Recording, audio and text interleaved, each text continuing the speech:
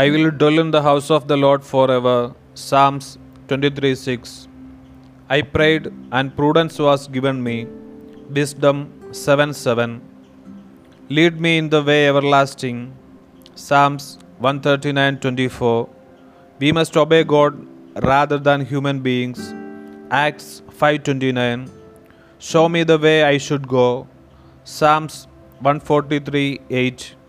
By his wounds you have been healed. 1 Peter 2:24. The measure with which you measure will be measured out to you. Matthew 7:2.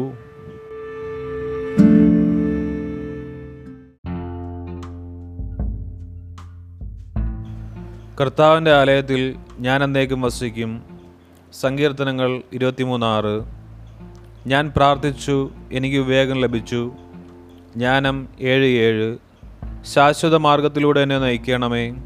സങ്കീർത്തനങ്ങൾ 139:24. മനുഷ്യരെക്കാൾ ദൈവത്തെയാണ് അനുസരിക്കേണ്ടത്. അപ്പോസ്തല പ്രവർത്തനങ്ങൾ 5:29.